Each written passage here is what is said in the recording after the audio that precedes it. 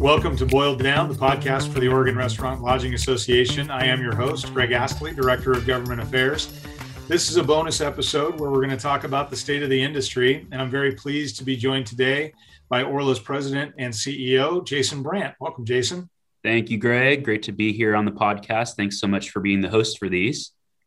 Yeah, I love doing this, and I know we're both busy, but getting this kind of information out to the operators out there is incredibly important, and hopefully people have some time to listen to these. And of course, they can also contact us or their member reps with any questions that they might have about what's going on out there. So let's dive right in.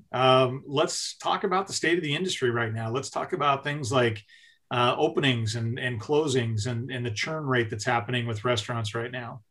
Sure. Yeah, it's been a year of suffering for sure. And all of our colleagues and our friends out there in the restaurant and the lodging industry can truly sympathize with that. We have friends, we have family, we have loved ones that have lost everything. Others that have lost part of, the dream they've built over decades. And it doesn't matter how long you've been in this industry, whether you've been in it for decades, like a number of folks who testified today in one of our recent public hearings to back up the industry, or whether you just started out in the restaurant industry a few years ago and then boom, COVID became a household name. And all of a sudden you're wondering what the hell you got into, right? So a lot of concerns across the board and truly a mixed bag of business models, both on the restaurant and the lodging side, that have created different realities for different operators. Couple that with all the different restrictions and how often those change in each county throughout the state. And you got one heck of a problem on your hands that's been lasting for almost a year now. So our hands are full at Orla, as you well know, Greg, and opening and closing is definitely something we can talk about. I do want to kind of focus in first on what we hear most often at Orla, which is number one, the impossible nature of this 2-week open and close rigmarole. We call it the 2-week yo-yo amongst the Orla staff. But this concept that, congregate living facilities or places that have absolutely no connection to restaurants, universities, for example, people having gatherings when they're college students, the list goes on and on, where transmission is happening on a regular basis. And then we're penalized as if, we're the child that somehow got caught in the act. We had absolutely nothing to do with those increases in transmission. And it's driving people across the state absolutely nuts, and rightfully so. When you have, increases in robust testing at U of O or OSU, or if you have people that are, getting COVID in warehouse facilities or manufacturing plants, and that directly impacts your ability to open your restaurant business, which had no COVID transmission, you're bound to get a little hot under the collar. Let's just put it that way. So we're trying to smooth out the edges of the open and close stuff right now. And I'm not cautiously optimistic yet, but as we sit here talking, I do think that our points are being heard a little bit more as of just the last couple of days with the Oregon Health Authority. We'll see what happens there, but I'm convinced that more people are starting to realize outside of our industry that this open and close situation every 2 weeks is just not going to work. It's not realistic.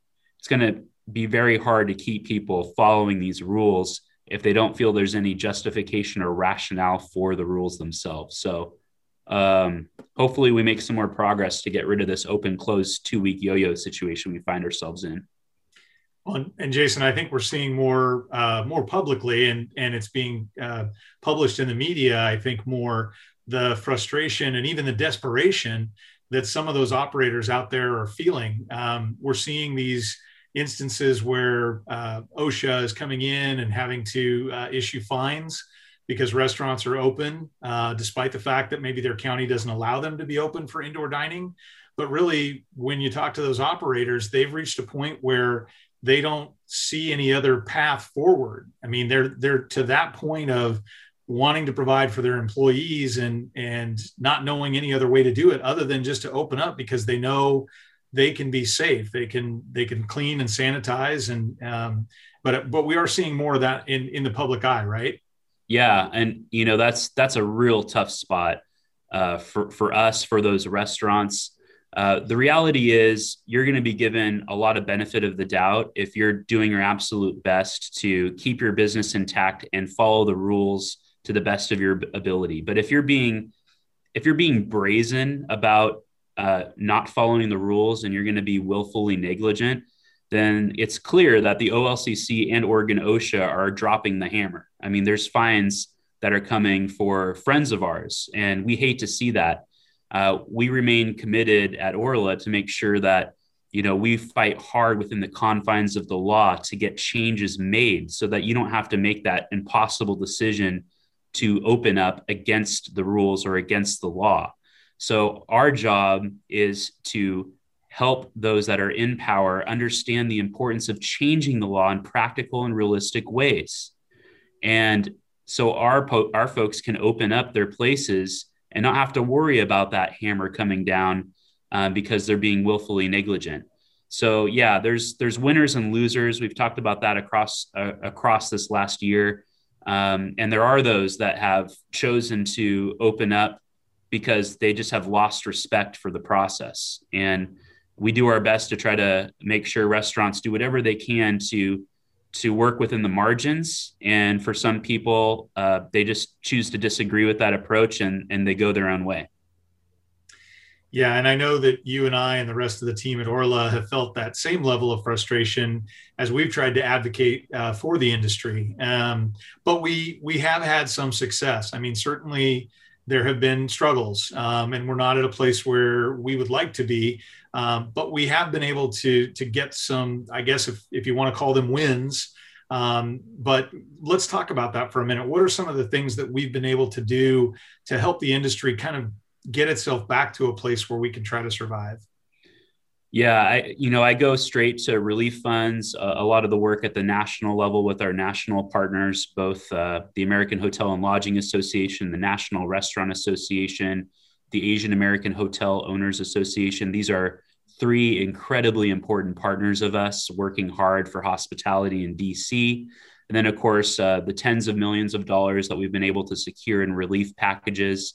So everyone, I think, at this point is pretty familiar with the process of refreshing web pages to try to get your hands on some grant money, whether that's at the local level or at the state level or somewhere in between, and just trying to get that money in the bank to help with cash flow. So yeah, we've been directly involved in securing tens of millions of dollars for hospitality industries here in Oregon, outside of all of the work that's been done at the national level for payroll protection program dollars. The extended benefits of those in round 2 for hospitality, which was quite meaningful. I mean, the 3.5 times monthly payroll based on your 2019 payroll for hospitality means usually for most of our folks, tens of thousands of dollars compared to other businesses that only have access in round 2 to 2.5 times payroll. So the difference between 2.5 and 3.5 typically equates to tens of thousands of dollars. So that's a huge win. There's other things too that we've been working on throughout this last year. We, of course, were appointed by the governor to be involved in her economic advisory council. There were 5 business representatives on that. And so that was an important role. It led into some subcommittee work that allowed us, before the 2-week freeze hit during Thanksgiving time, and then we came out of the 2-week freeze and we have these 4 risk categories, which, many of us are continue to be very frustrated by. But before that, before the 2-week freeze, there were months of operation there that were actually working quite well for a number of our folks. Not the best scenario, but given we were living in a pandemic, things that we were able to negotiate that were completely different from other states. One that I think we were the only state, I think, in the entire country to have this for months on end. But this idea that you don't need to base your capacity on a percentage of what your maximum capacity is from a fire code standpoint, but the amount of people that have chosen to dine together in associated parties of 10 or less being physically distanced from the next associated party of 10 or less. You do that and you make sure there's 6 feet of distance between all those associated parties, and however many people and customers you're able to serve you're able to, that's your maximum capacity. A lot of our folks truly loved that difference in how we approach things initially here in Oregon versus other states. So I would consider that maybe a smaller win, but I'm convinced that that translated into additional sales that we potentially wouldn't have access to if we just had a arbitrary percentage capacity like we have to deal with now in our 4 risk categories. And of course, we're pushing for action by our legislature. We're supposed to have 3 equal branches of government, but throughout the last year, the legislators working for us, our 90 elected leaders in the state house and state senate, have really had their power taken away from them to a large extent. So we have not been operating in a true democracy as far as I'm concerned. It's been executive authority for almost a full year now. As of today, that executive authority was extended all the way until May 2nd. So we are officially in a world in Oregon where we do not have 3 equal branches of government. We have the executive branch. We have opportunities to fight for justice for our folks in our industry in a court of law through the judicial branch. And then we have a legislative branch that has extreme limits on their authority until we get through the other end of this health emergency. So it's truly unlike anything we've ever seen, and got a lot of work to do to continue mobilizing our legislators and try to make sure that democratic process is put back in place where we truly do, again, have 3 equal branches of government for Oregonians. Yeah, and Orla has been active in all 3 of those branches. I know, Jason, you mentioned the Economic Advisory Council that was early on part of the governor's office, and you are in regular contact with the governor's staff on a weekly basis. We have also, as you mentioned, the legislative piece. We've got a few bills in there to try to help with this. We also took action judicially. We had a lawsuit, and we have a legal defense fund. So can you talk a little bit about that legal defense fund and why Orla decided to put something like that on the board? Yeah, it was very clear to us that we needed to have more levers to pull for folks that did want to pursue their opportunities in the court of law. So we're actually in real time right now looking at a number of different options for how we could pursue court cases. It's a little challenging though, because throughout this whole pandemic, restaurants and lodging establishments, unless you were on the coast or in Hood River and a local municipality closed you down for a certain period of time, with that being the exception, no one actually had to physically close all aspects of their business model. So the government, although they forced our dining rooms to close, and they've done it more than once over the last year, depending on what county the restaurant's located in, that was done for the public interest, but it wasn't a taking of your property, because you could still do to-go, takeout, delivery, all those kind of secondary ancillary sales maneuvers to try to keep your business afloat. So, and then also, of course, outdoor dining as well. So the legal defense fund is there, Greg, just to make sure that our folks know that if we have a viable legal strategy and our law firm feels we have a shot at winning a case, we have a fund to take care of that legal bill on behalf of that restaurant or lodging operator, go to court and hopefully secure that win. And that's our best attempt to kind of amplify the power of the judicial branch outside of the executive branch, while also working with our legislators during this current session to try to get bills passed for hospitality, so as many hotels, lodging establishments, restaurants can survive this pandemic as possible. And we've focused a lot, Jason, on restaurants, because that's where a lot of the focus is in the media and in the public's eye. Obviously, executive orders completely shutting down restaurants or only allowing them to do takeout and delivery. But on the lodging side, a lot of people forget that they were the ones really initially impacted because of travel restrictions, because of the gathering size limitations. Suddenly events like conferences and large weddings, big events like that were canceled as well. And it's been kind of an up and down year for a lot of the partners on the lodging side. I know that the Portland Hilton, for example, was closed all of 2020 once we kind of shut down in March. But we've also had instances where the wildfires created opportunities for lodging establishments to house some of those that were displaced, working with the counties and FEMA, and Orla being a part of coordinating that effort. The most recent ice storm, when hundreds of thousands of people went without power, those folks were moving into hotels temporarily to have some heat and some shelter from that. And so can we talk a little bit about what's happened on the lodging side as well, and how this year has impacted them? Yeah, it's been a year of volatility for our friends in the lodging industry, similar to restaurants, just in a little bit of a different way. The weather-related incidents certainly created a situation where rooms were needed. And so as they're fighting for occupancy for business and leisure travel, business has just dropped off the map. I mean, there's so little business travel. So the closer you get to Portland Metro or other metro regions that are, that have lodging establishments that are really built for business meetings and conferences, the closer you get to those locations, the harder hit they are. They're trying to maintain bricks and mortar expense that's related to higher sales related to that group business, and the group business is simply not there yet. The leisure travel markets in Oregon is kind of a whole different story. So along the coast, Southern Oregon, Central Oregon, these markets have a little bit of survivor's guilt to some extent, because they've benefited quite a bit from road trips, people along the West Coast getting out to the coast or going out to Bend or going down into Southern Oregon. And that's really helped them recover to a large extent, but they're still dealing with losses that they incurred during the shelter in place timeframe. So, think back spring of 2020, that was rough sledding. It didn't matter where you were in deep crisis mode as a lodging establishment throughout this state. And it got worse the closer you got to Portland. Portland still has a lot of work ahead. We got to get our image back on track. There's a lot of leaders that are focused on that up there. We have our Portland Kitchen Cabinet Group for restaurants, our Portland Lodging Alliance for lodging operators.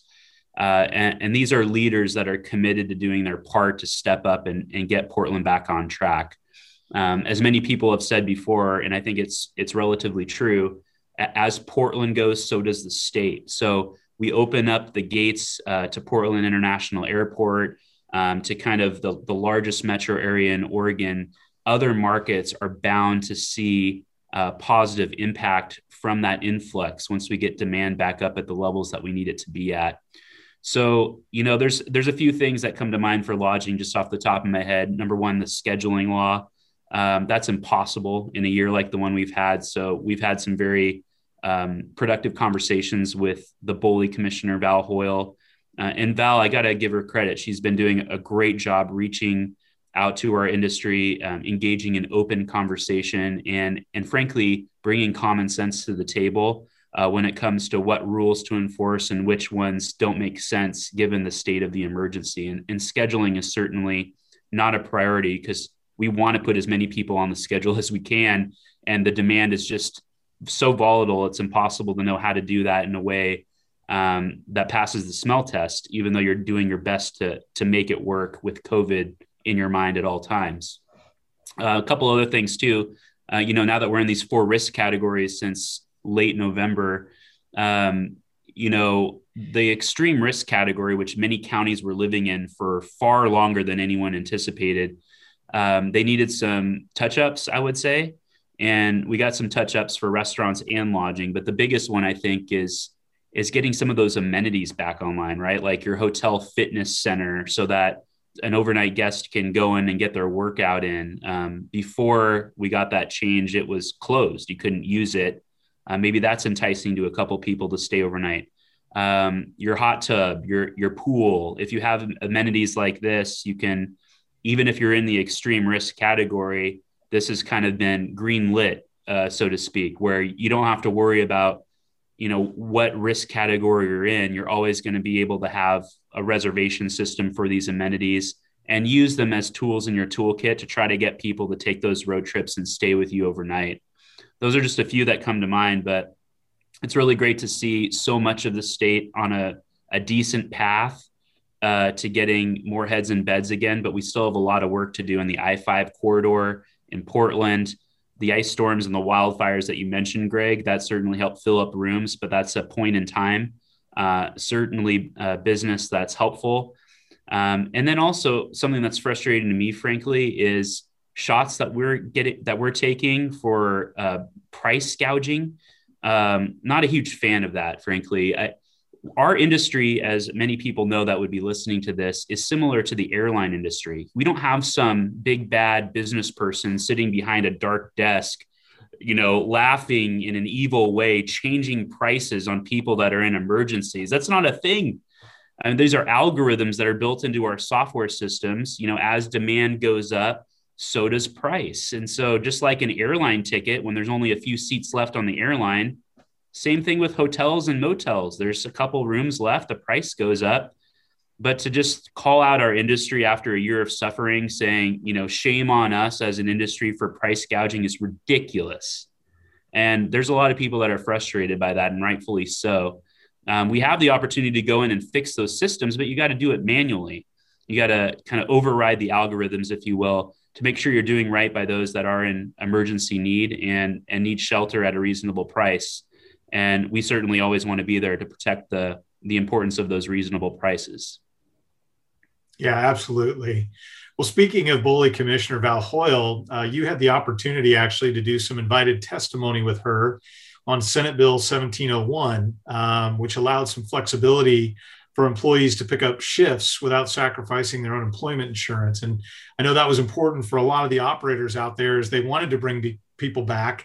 But the unemployment insurance, coupled with what the federal government was offering this last summer, was too much in some cases for them to really come back to work. Can you talk a little bit about that?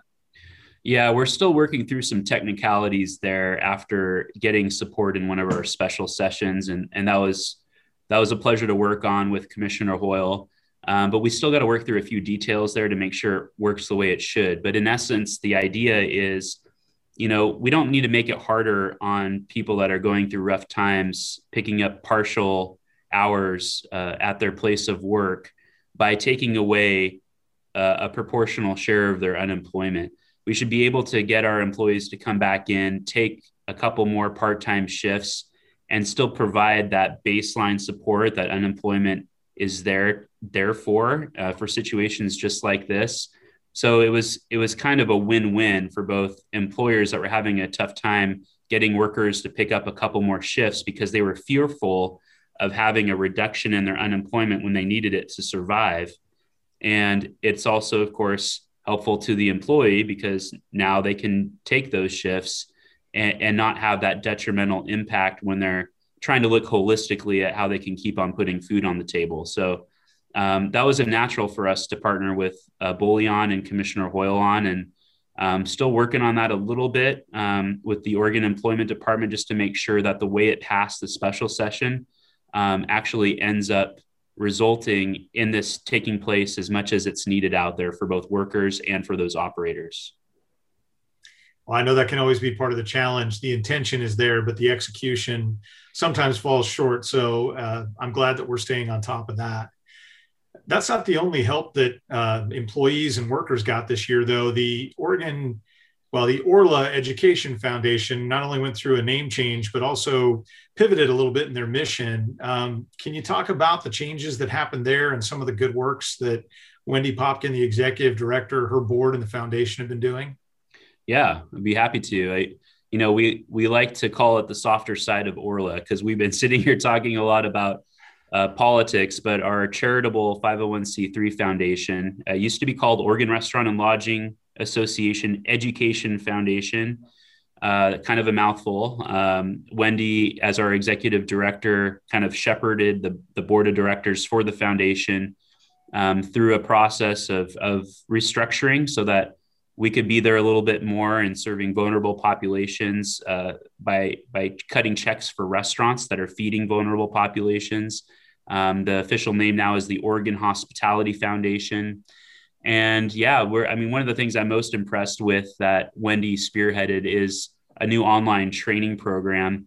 And you can access that through the main page of Orla's website. Just make a small donation to the foundation. The value is way bigger than the minimal donation that's needed. So lots of really great videos there to really showcase how safety should work and can work in our hospitality locations. There's a restaurant version, there's a lodging version. It also comes in Spanish.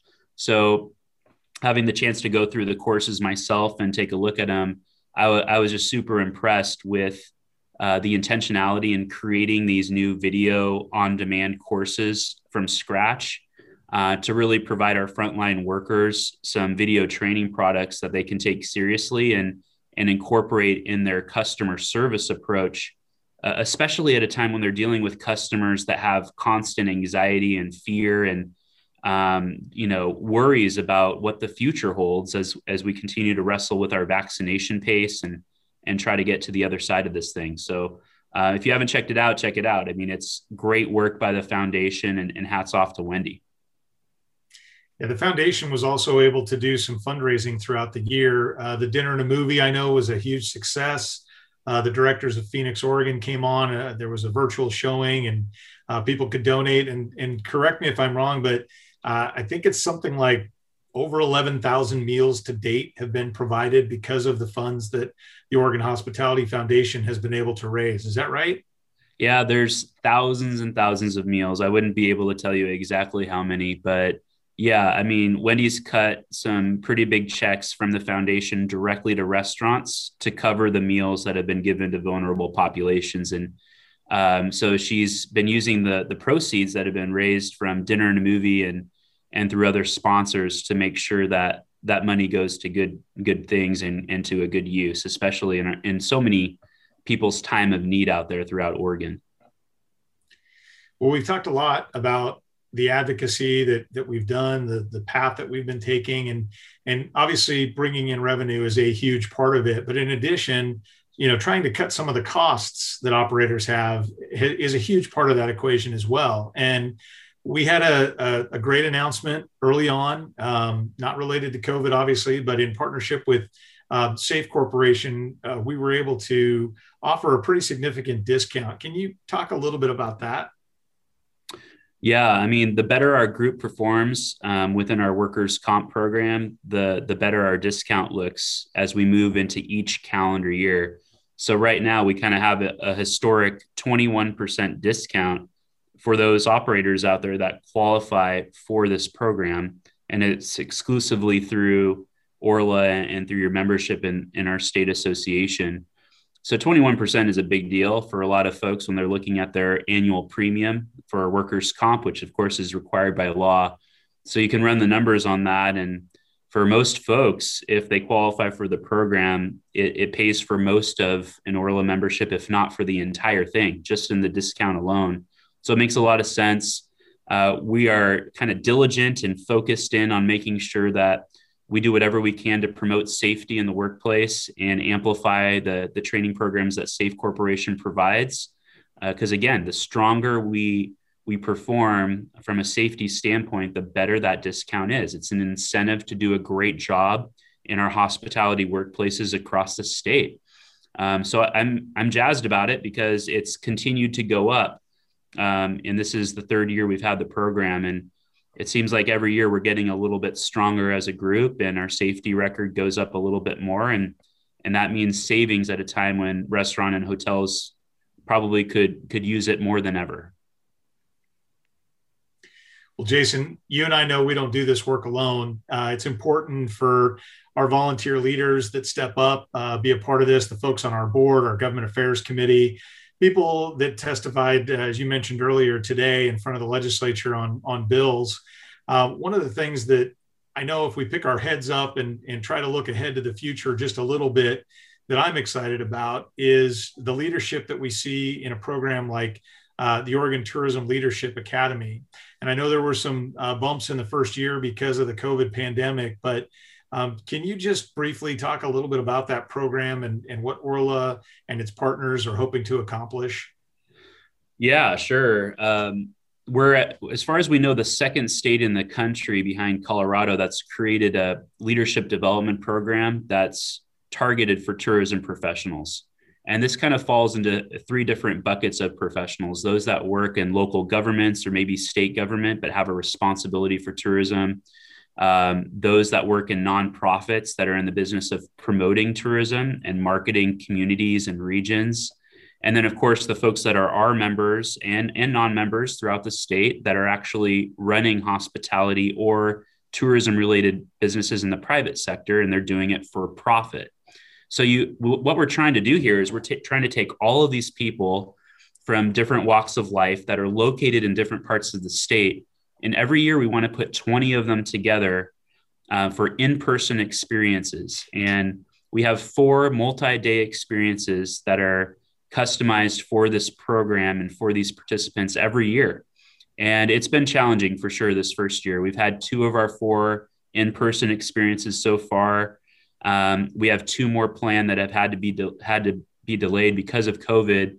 And then we're launching year 2 as well this summer while we're kind of finishing up year 1 because of the delays. But the response from those that are in the program that kind of represent those different buckets, municipalities, nonprofits, for-profits that are tied to tourism, the response has really been kind of off the charts, frankly. We're very fortunate in our consultant with the program. Her name's Michelle Leadham. We also have had some very fierce conversations about the things that are facing us in this world, being honest with ourselves about what our responsibility is in lifting up underserved populations and underrepresented populations, being honest with ourselves about what else we can do to make sure we're providing every opportunity for people of all walks of life to meet their dreams and kind of reach that next level of excellence in whatever they choose to do in our industry. And as one of the most diverse industries in Oregon, I think we have a really big responsibility to lead in this space. And so we have to continue challenging ourselves. We got to make sure we're not complacent as a staff at Orla, and that we're doing our part to reach out, get out of our comfort zone, build new relationships, and make sure that this Tourism Academy program represents the fabric of Oregon, taking these talents and skills of these individuals, making it something that's way bigger than any of those individuals could maybe accomplish on their own. So the power of these group leadership programs where everyone has this common interest in building Oregon and making it super impressive and strong for all those that have a chance to experience our state. I'm highly optimistic about what it's going to mean long-term for our industry. So we'll remain very dedicated to keeping the program alive and well. We're excited to announce the next class. So we're reviewing applications coming up here in March, and we'll be announcing the second year class of the Oregon Tourism Academy in the month of April. And then they're off to the races. They're going to be meeting in person for the first time in late July. So excited about all of that. Yeah, there's a lot of amazing people that work in our industry, and it's really great to see them coming together in a program like that to help secure the future of the industry. And so really great work that you guys are doing on that. I appreciate it and applaud it. Well, we've covered a lot of ground and a lot of different topics here. As we wrap this up, is there anything that we haven't talked about that you think it would be important for folks to know out there? Well, I want people to try to find that bright light at the end of the tunnel in their mind, because it would be really easy to get bogged down by all the depression that's kind of been constant in this last year. But gosh, I'm getting pretty bullish about what the future looks like. I'm getting pretty excited about what might be possible. You think about kind of the perfect storm in a good way that's been created. I mean, savings rates have really skyrocketed. People are sitting on piles of cash, and a part of people's souls have been taken away from them for the last year. This idea that they have to be careful about going out there for their next adventure, their next overnight stay. They have to be careful about going out and dining out and being with loved ones or friends or reconnecting with people they might not have seen for the last year. So, we got the cash, savings are there. People feel like they've lost a piece of who they are because they haven't had us as a part of the equation in the way that we're there to serve them. So what happens with all of that? I think probably some really, really awesome stuff. So for those that we've lost permanently, it's a true tragedy. And I know in my professional career, I'll never forget about the degree of that loss and how tough that is to swallow.